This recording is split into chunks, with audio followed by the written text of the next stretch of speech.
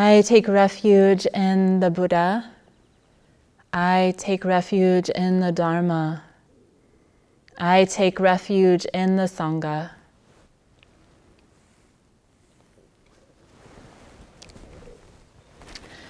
Good afternoon.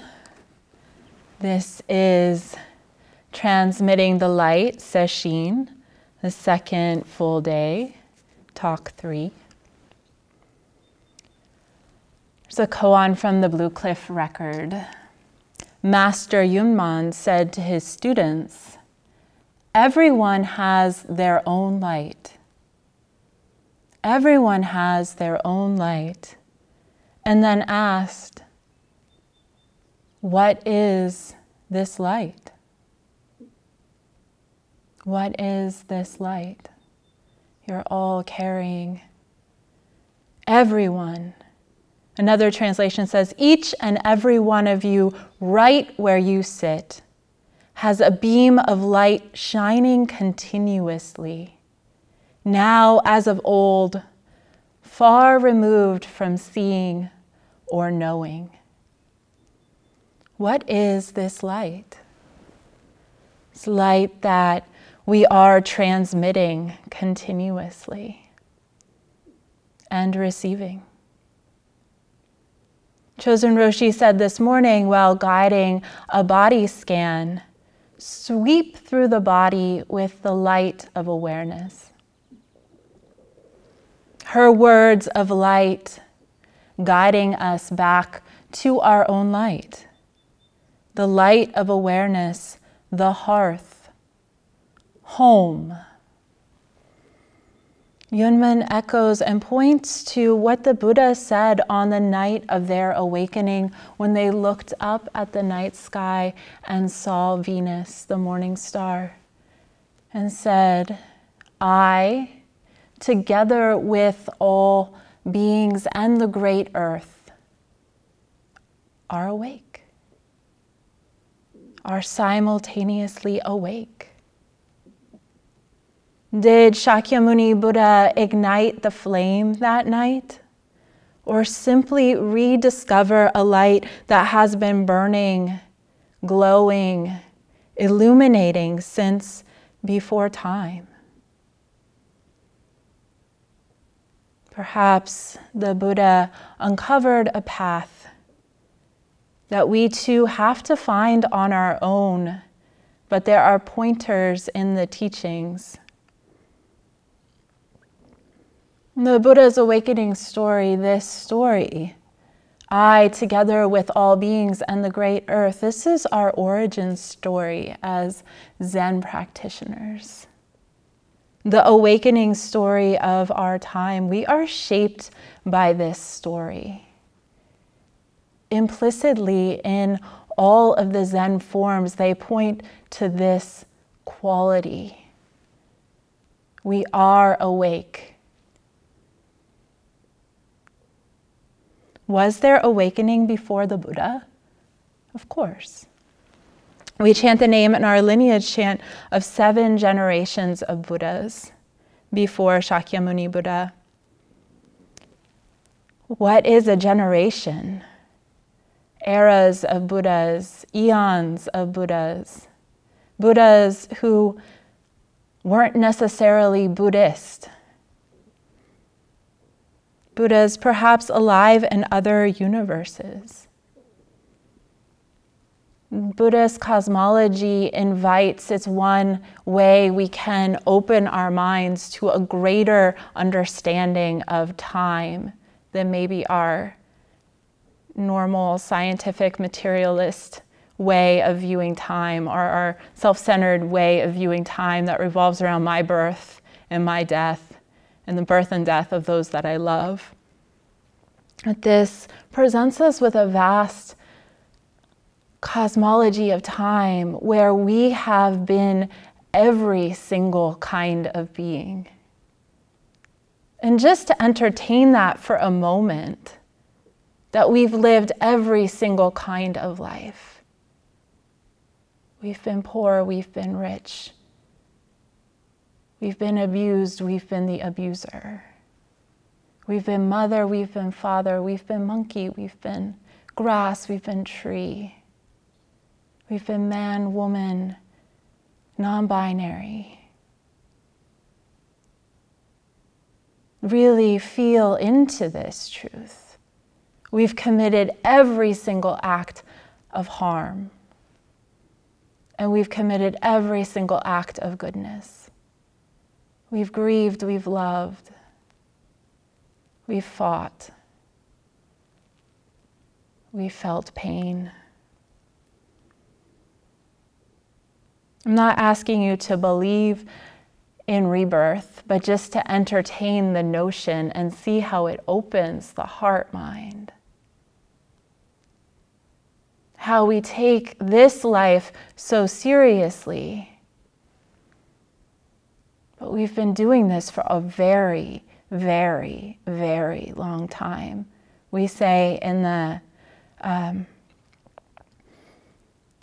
Gata of Atonement, from beginningless time, this karma, this twisted karma. There's one thing I love about myths, and from one perspective, myths are a little dead in our culture, but Buddhism is full of myths and invite us back into another way of using the mind and imagination. And koans do this as well. They open us up to a vast picture of time and location and personhood. They open us up to mystery and miracle, to I don't know mind.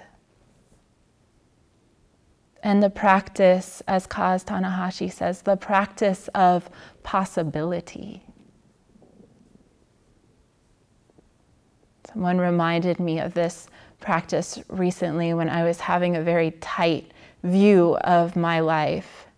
The practice of possibility.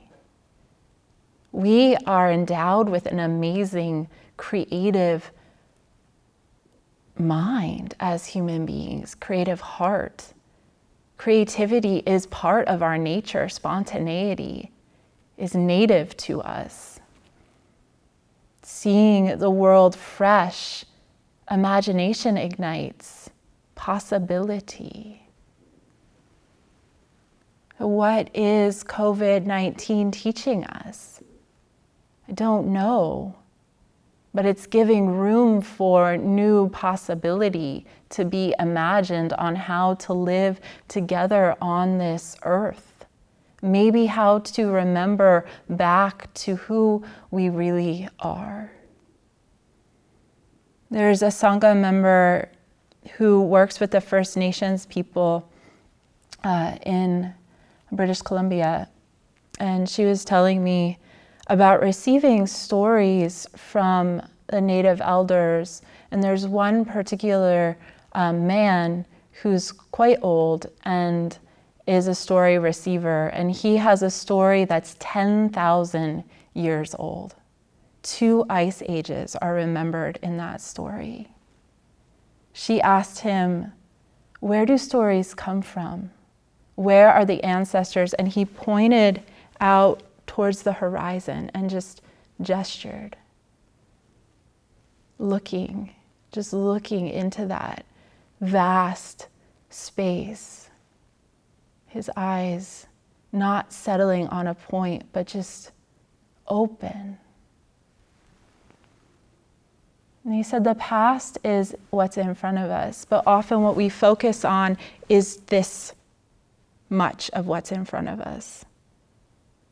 That tunnel vision we sometimes talk about in Zen. Me and my predicament, my suffering, my life. But my life is vast. It includes the life of the ancestors, this rich past in front of us. And if we think about the past just like this,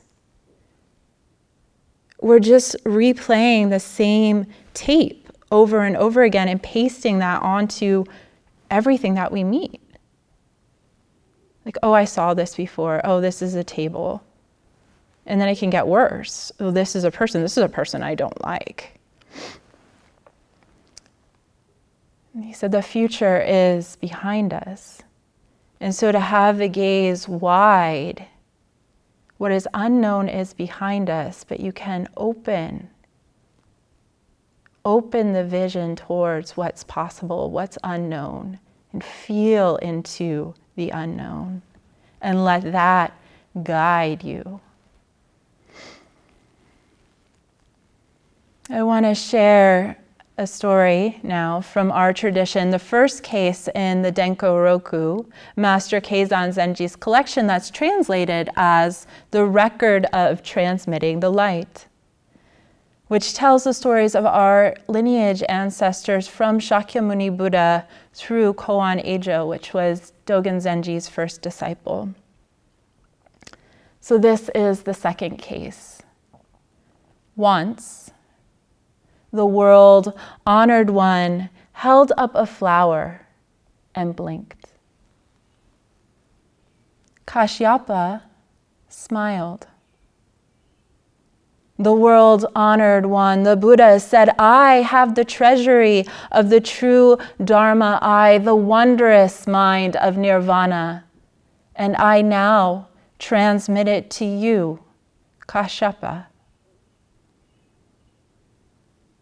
This is an important case in our tradition. This too is part of our origin story.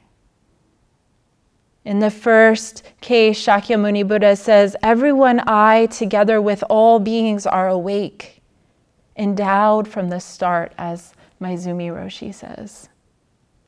And in the second case, they, Shakyamuni Buddha, transmit. They transmit the light, saying, it's an open secret. Why not share it? And isn't that what we are doing here? We have these sparks of clear seeing, these sparks of open-heartedness, of insight into our delusions. And then, does the flame go out? Or does it just get really dim? Or the light of the computer screen, or the light of the refrigerator, or the light of daydream just gets more enticing? And so we come together to practice, to let our sparks, to rekindle our sparks, to see the fire that's burning in each other, that light, and to affirm it for one another. Zen practice is one of great confidence. Like that first story, great confidence in our original nature as wholeness. The light is right here. We are endowed from the start. It's unshakable faith and great humility. The recognition that we need a lot of help on this path, a lot of help in letting go. That receptivity and sensitivity to the subtlety of awareness is a practice. Refining and clarifying attention is hard work. That yes, we can do alone, and it's much easier some of the time to do with others. And seeing through the ego's games and strategies, the strategies of the mind, is probably the most difficult pursuit a human being could ever endeavor to do. So let's just acknowledge that. The mind has so many ways of getting in there and creating suffering. And to really sit patient and be willing to uproot, to see through all of our delusions. We weren't meant to do this. From some perspective. I'm going to share from Ayakema. Chosen Roshi read from Ayakema yesterday. She's very inspiring and a very clear Dharma voice. And this is Ayakema talking about renunciation, about the spirit of letting go. Renunciation is part of any spiritual path. It means letting go of our idea of who we are. Hard work. Or what we want to become, or what we want to have. These are ego identifications that constantly reaffirm me and are going in the wrong direction. We think we own my house, my furniture, my husband, my wife, my children, my relatives, my car, my job, my office, my friends. Makes the me feel even more secure because it constitutes a support system. It gives the ego an illusory stability. None of the people or possessions are permanent, though. All are constantly on the verge of disappearing. If there were reality to this stability, then the bigger the house or the car, the more friends or children, the more wives or husbands, the more secure one would be. Yet having all these people and things just brings more worries and problems. Imagine having 10 husbands instead of one. Perish the thought. Another one of our misconceptions as to what makes us secure. What we like to surround ourselves with is the I, me and mine making. That's a really good line of hers. The I, me, and mine making. Our concepts make it so because obviously we can't own anyone. People die at the most inopportune moments. People marry the wrong people and go away with so much as a by your own leave. They make their own karma, yet we still call them mine and actually believe them to belong to us. As soon as we believe that, then we hang on to them for dear life. They have to remain mine. This is our identification process with our family, our job, and the things we own. Instead of just being one me, we have now grown and are embedded in several people, a job, a house, and all that goes with it. So we look somewhat larger. To renounce this identification is a very important step. Only if one stands alone can one actually practice the path. That doesn't mean one has to throw everyone out of one's house. But as long as one is dependent upon what somebody else says, thinks, or does, how can one practice for one's own freedom? Without this identification, the ego returns to its normal size, just one me, and that's all. It doesn't mean that the ego has been eliminated, but it just has become more manageable again. One body, one mind, without owning and identifying with a lot of people and things.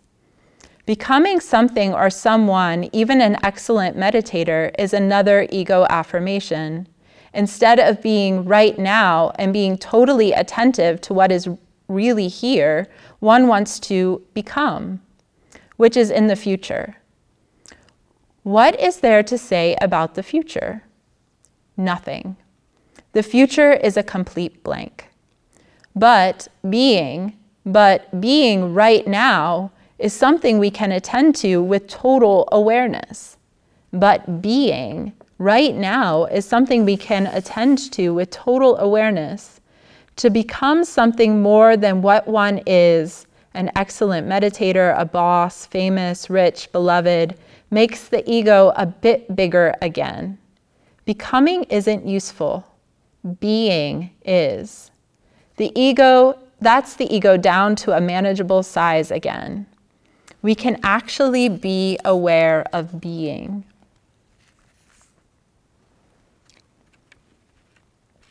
So part of this koan of Mahakashapa smiling as the Buddha holds up a flower and blinks is speaking to the nature of teacher-student relationship. And this is why we have teachers, to help us get our egos back down to a manageable size. as Ayakema said. Of course, if we have an open mind, everyone is doing this for us. Everyone is helping us to get our egos back down to a manageable size, especially if you live in community or have children or a partner or colleagues or go grocery shopping or interact with people at all. The moment we become reactive, they are showing us where ego clinging is. They are helping us make the ego more manageable. They are transmitting the light. And that's why we recommend during sesshin decreasing distractions, putting away media, as much as we can, decreasing inputs, because then we can see more clearly how the heart reacts. We can see more clearly, oh, I'm calm, just being with my breath, I hear a sound, there's tension. And then I'm blaming my dog, or I'm blaming my partner, or I'm blaming myself. I don't know if this has happened on Zoom. I was curious as I was thinking about this talk, because I can get into like some pretty big projections during sesshin about the other people in the room and like, think that somebody's judging me or deliberately doing something to irritate me, like tapping their foot against the wooden floor or something. But I was wondering if people are getting irritated with each other on the screen. That's a new way to get irritated during sesshin. To project. No, that person is standing where we're supposed to be sitting during service. And you can see, it just helps us see how silly the mind is and how it's always looking for problems or distractions. Like, okay, why do I want to get irritated about a form during sesshin? Or write that passive-aggressive note that I know is going to get a reaction from someone. So we see the mind like moving in a certain direction. And then we could even see the action if we decide to take an action moving in a certain direction, and just observe like, what is going on? What am I hoping to get from this? And then also just like, usually when I notice, like, oh, this is completely irrelevant, and I can just come back to the present moment experience. I don't need to feed some judgment right now. It's actually not that important. So how do we return as quickly as we can to being, as Ayakema said, to being itself, being breath, being the 5 fingers of each hand, completely inhabiting, wearing our hands like gloves. So, oh, they fit so well.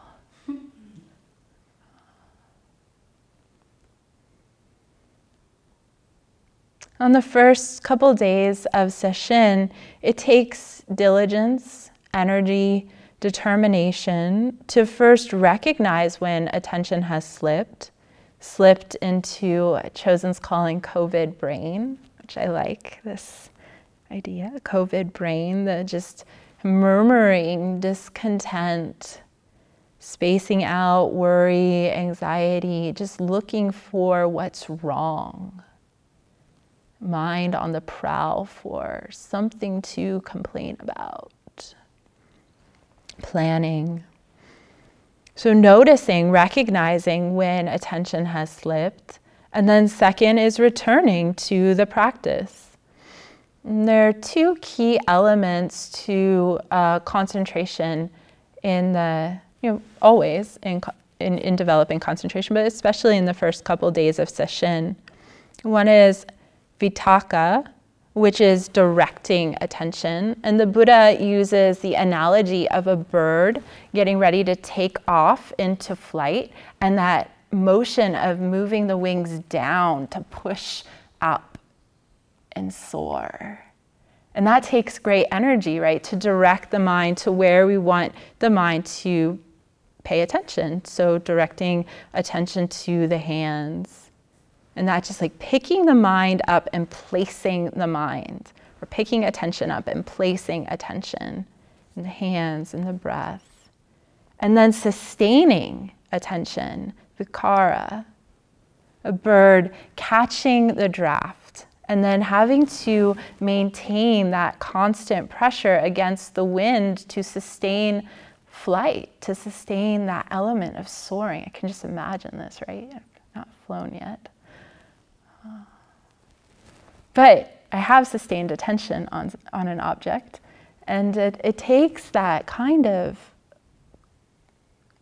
diligent pressure, continuous pressure to stay with the object, to stay. And then of course, just like a bird needs to flap its wings and readjust, re-energize, and find the draft again. Same with us. We can be staying, and then energy can kind of start to slip off, and discontent starts getting in there, but I'm still kind of with my breath. And then we have to bring the mind back completely to the object of meditation, re-energize our attention. So returning to the koan, the Buddha holds up a flower and blinks. Imagine one of those cat blinks, the cat I love yous. Just I get a lot of those. And Mahakashyapa smiles. It's so intimate, this koan, so intimate. Two humans seeing each other, really seeing each other. The last time I heard Hogen Roshi talk about this koan, he said, this koan is about love. And it's the first time I heard him say love in a Dharma talk too, and I was just so touched. This koan is about love. Mahakashyapa is a practitioner of the way of love. I'm going to share some of Mahakashyapa's poetry and the story, a little more of his life story, because he really is.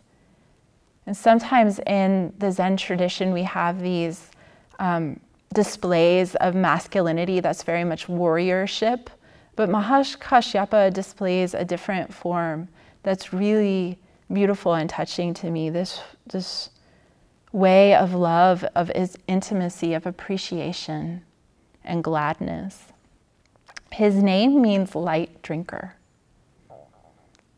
And it was said when he first met the Buddha, his hair fell off and his clothes turned into monastic robes. And that story, just is a way of representing the affinity that Mahakashyapa had with the Buddha. And we probably have all had experiences, maybe with a teacher or maybe with somebody in our lives, where there's just this magnetism or recognition. Like they see through us, or maybe we see through them. And there's an element of safety where the normal protections that we have over the heart aren't there. And we let ourselves be seen. Actually had a number of people tell me that was their experience with Byron Katie when she was here. That just seeing her, somehow they felt like they were seen through, or their true nature was seen. Like, oh, there's somebody who just allows that kind of recognition to happen. And probably the Buddha was like that too, right? We have all these stories of the Buddha, people going to hear the Buddha talk and attaining enlightenment. Like, some people carry a kind of presence that allows us to just let go. Mahakashyapa was married to Bada Kapilana. And I want to share a little bit of what we know from their story. When Bada Kapilani was a child, she witnessed the suffering of insects being eaten by crows and vowed never to marry, but to live a life as a spiritual renunciate. On the same day, far away, a boy named Mahakashyapa saw worms being eaten by birds in a freshly plowed field. He was overcome with pity and vowed to become a monk one day. He too vowed that he would never marry. This upset his parents, so he made an agreement with them. He made a golden statue of a beautiful woman, and he promised his parents that if a woman could be found who was exactly like that statue, he would marry her. Messengers were sent far and wide searching for a living match, and Bada was found. Before their marriage, Bada and Mahakashyapa agreed that they would live a celibate life and renounce the world together. After they were married, they cut off each other's hair, put on robes, and set off into homelessness. Mahakashyapa encountered the Buddha and ordained, later becoming an arhat and a leader in the Sangha. 5 years later, when Mahapajapati established the order of nuns, Bada ordained and also became an arhat.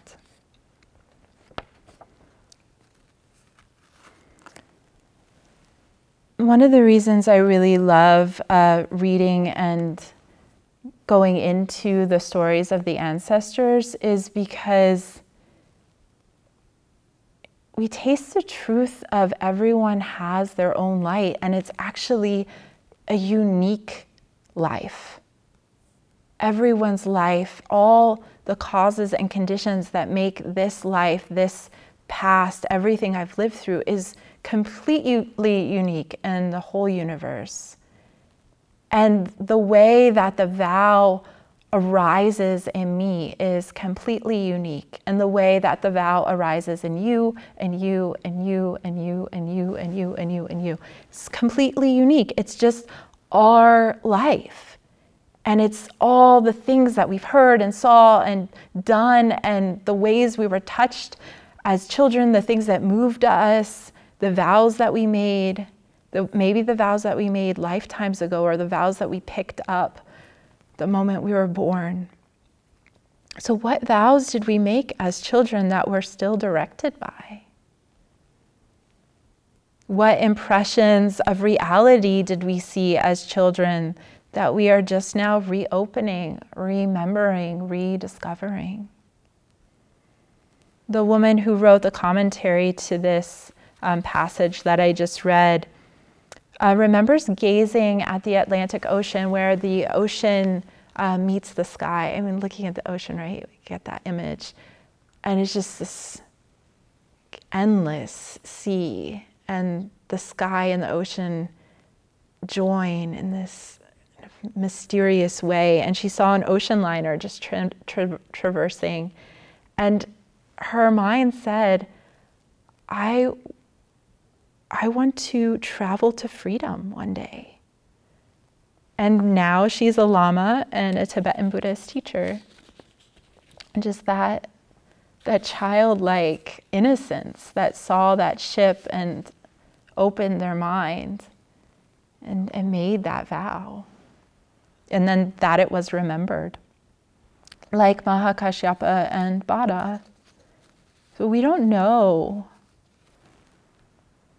Maybe we don't need to understand why we're moved for certain reasons, or certain causes just lodge themselves in our heart and we need to work for them. But it's important to listen to. So I want to share some of Mahakashyapa's poems from the Therigatha, which are the teachings and enlightenment poems of the first enlightened men.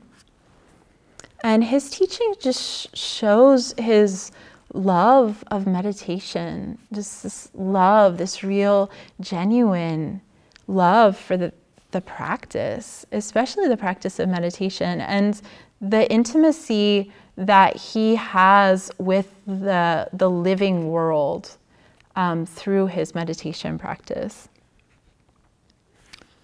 Here's the first poem.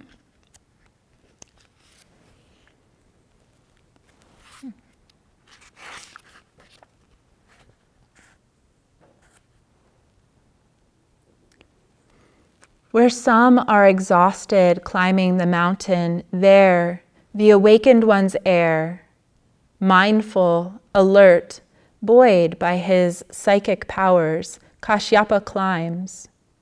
Returning from his alms round, climbing the peak, Kashyapa does jhana. Jhana actually is the word that translates to Zen. So we could say Kashyapa does Zazen. With no clinging, having abandoned terror and fear. With no clinging, having abandoned terror and fear. Returning from his alms round, climbing the peak, Kashyapa does Zazen. With no clinging, unbound among those who burn. Returning from his alms round, climbing the peak, Kashyapa does Zazen with no clinging.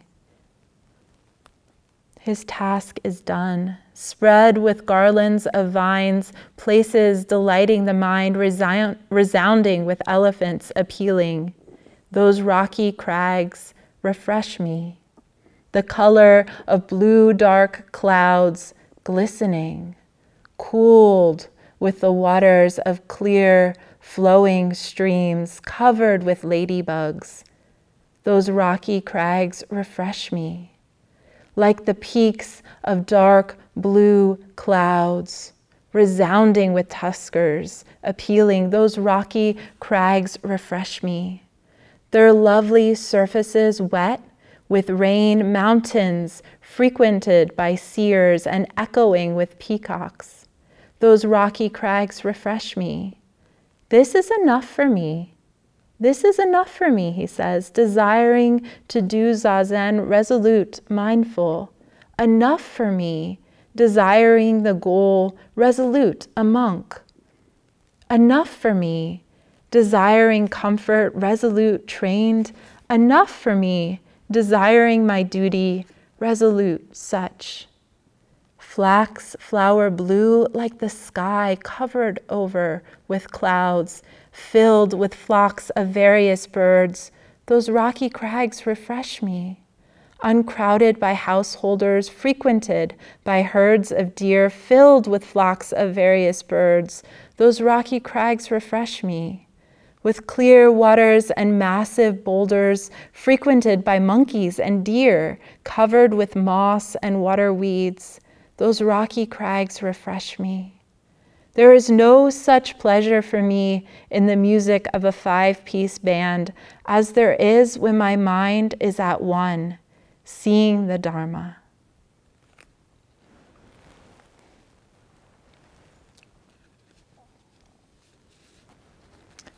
How the Rocky Mountains refresh him.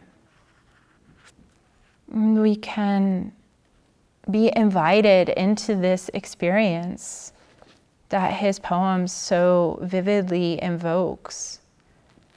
And this is one of the practices I've really taken from Chozen Roshi of invoking the power of imagination. And it's one of the ways to really practice koan in our tradition.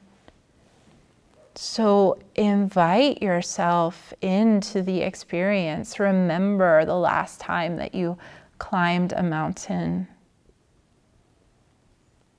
and made it to a vista, maybe the peak or a vista. And you're sitting there, panoramic view, looking out into the sky. Feeling the cool air. Connecting to the stillness of the mountain, the stability of the mountain, which is now your body, the sky, your heart, your eyes.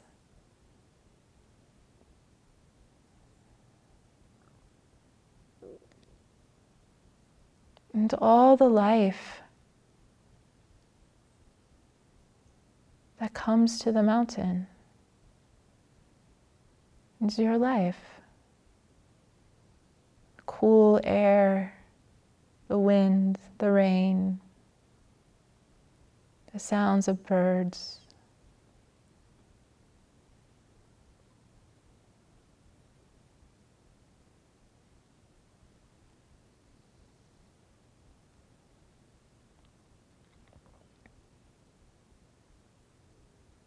life-giving, a native intimacy,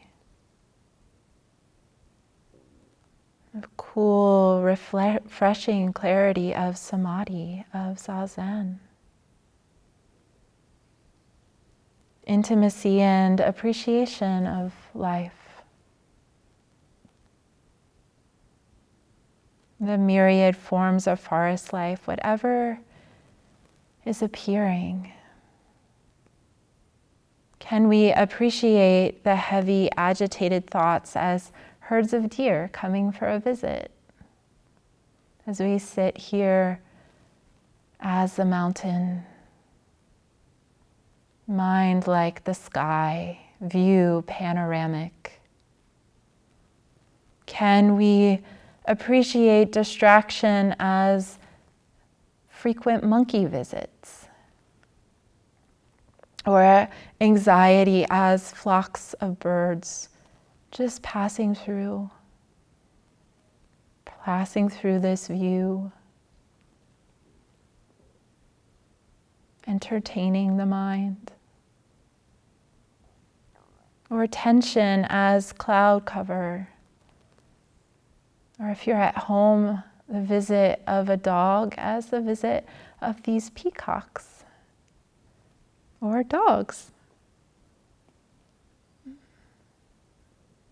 Everything that comes to visit.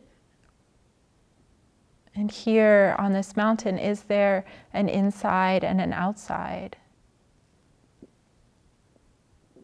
Is the bird sound any further away than the tension in the chest or the rumbling in the stomach or the sensations in the hands or that one anxious thought?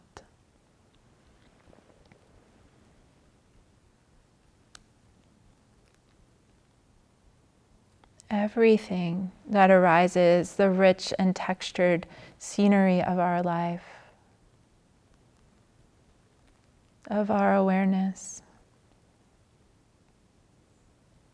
So you can stay on the mountain for the rest of Sesshin if you'd like, or you can come down every once in a while, but know you can always go back up.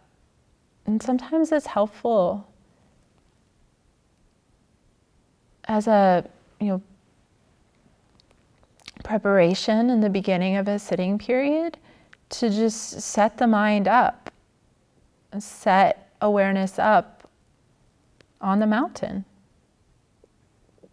Enter that stillness again, connect to the vast view, feel the intimacy.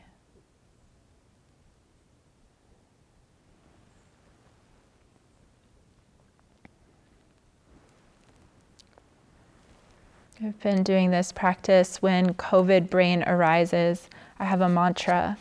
This is my life. It is a good life.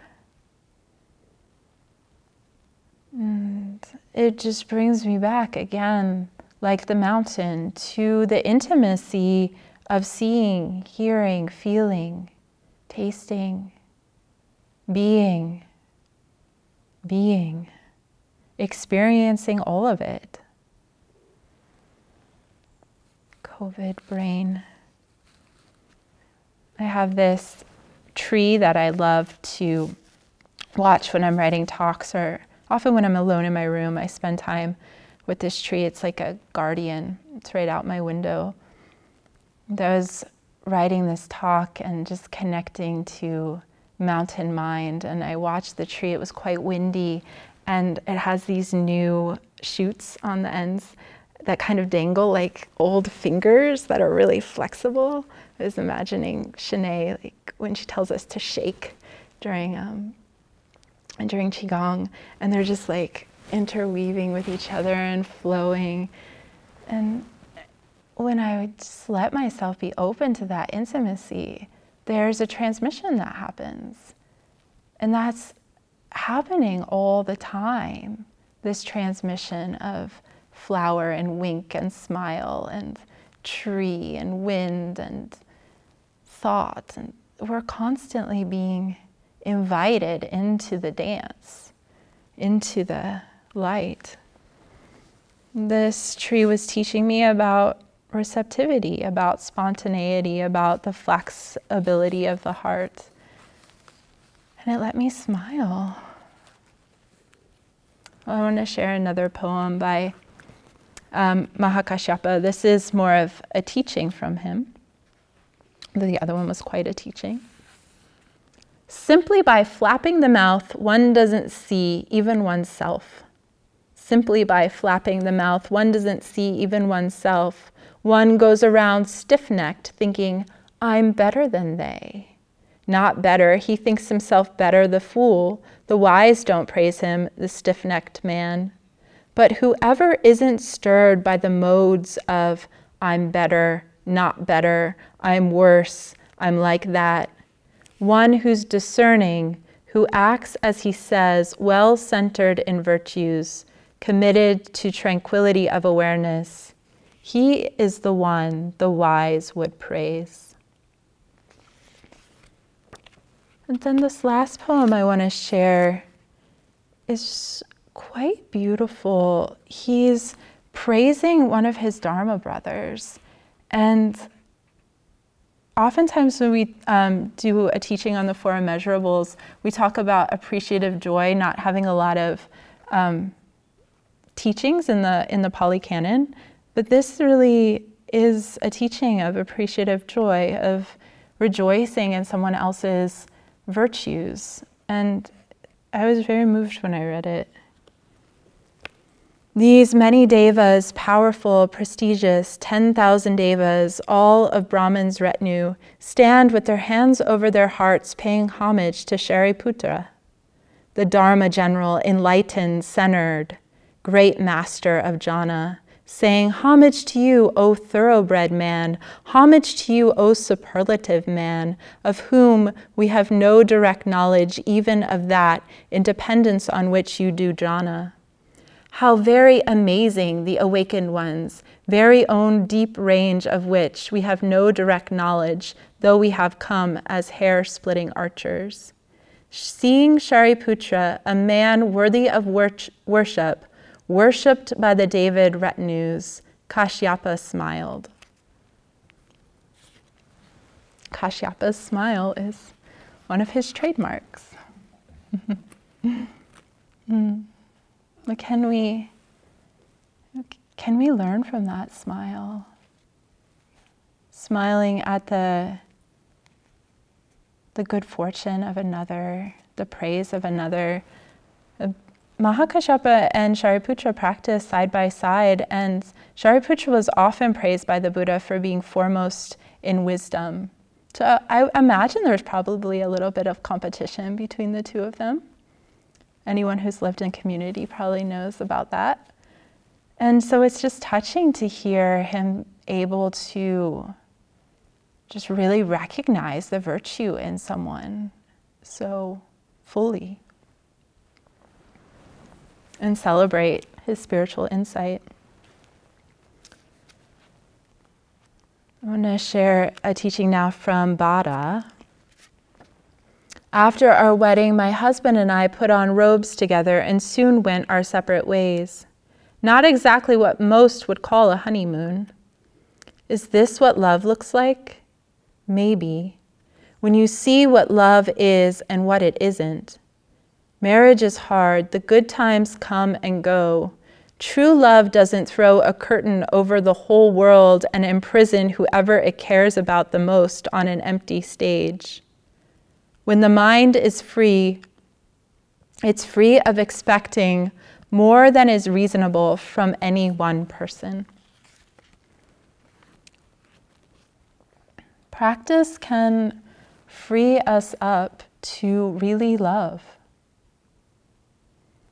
This is what Aya Khema was talking about in her teaching on renunciation.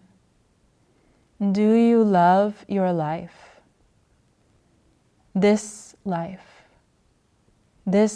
this one that includes your home, family, distracted mind, concentrated mind, sesshin mind, sky, ladybugs, discomfort, anxiety, wanting to give up, giving up for a little bit, momentarily, and then rediscovering inspiration.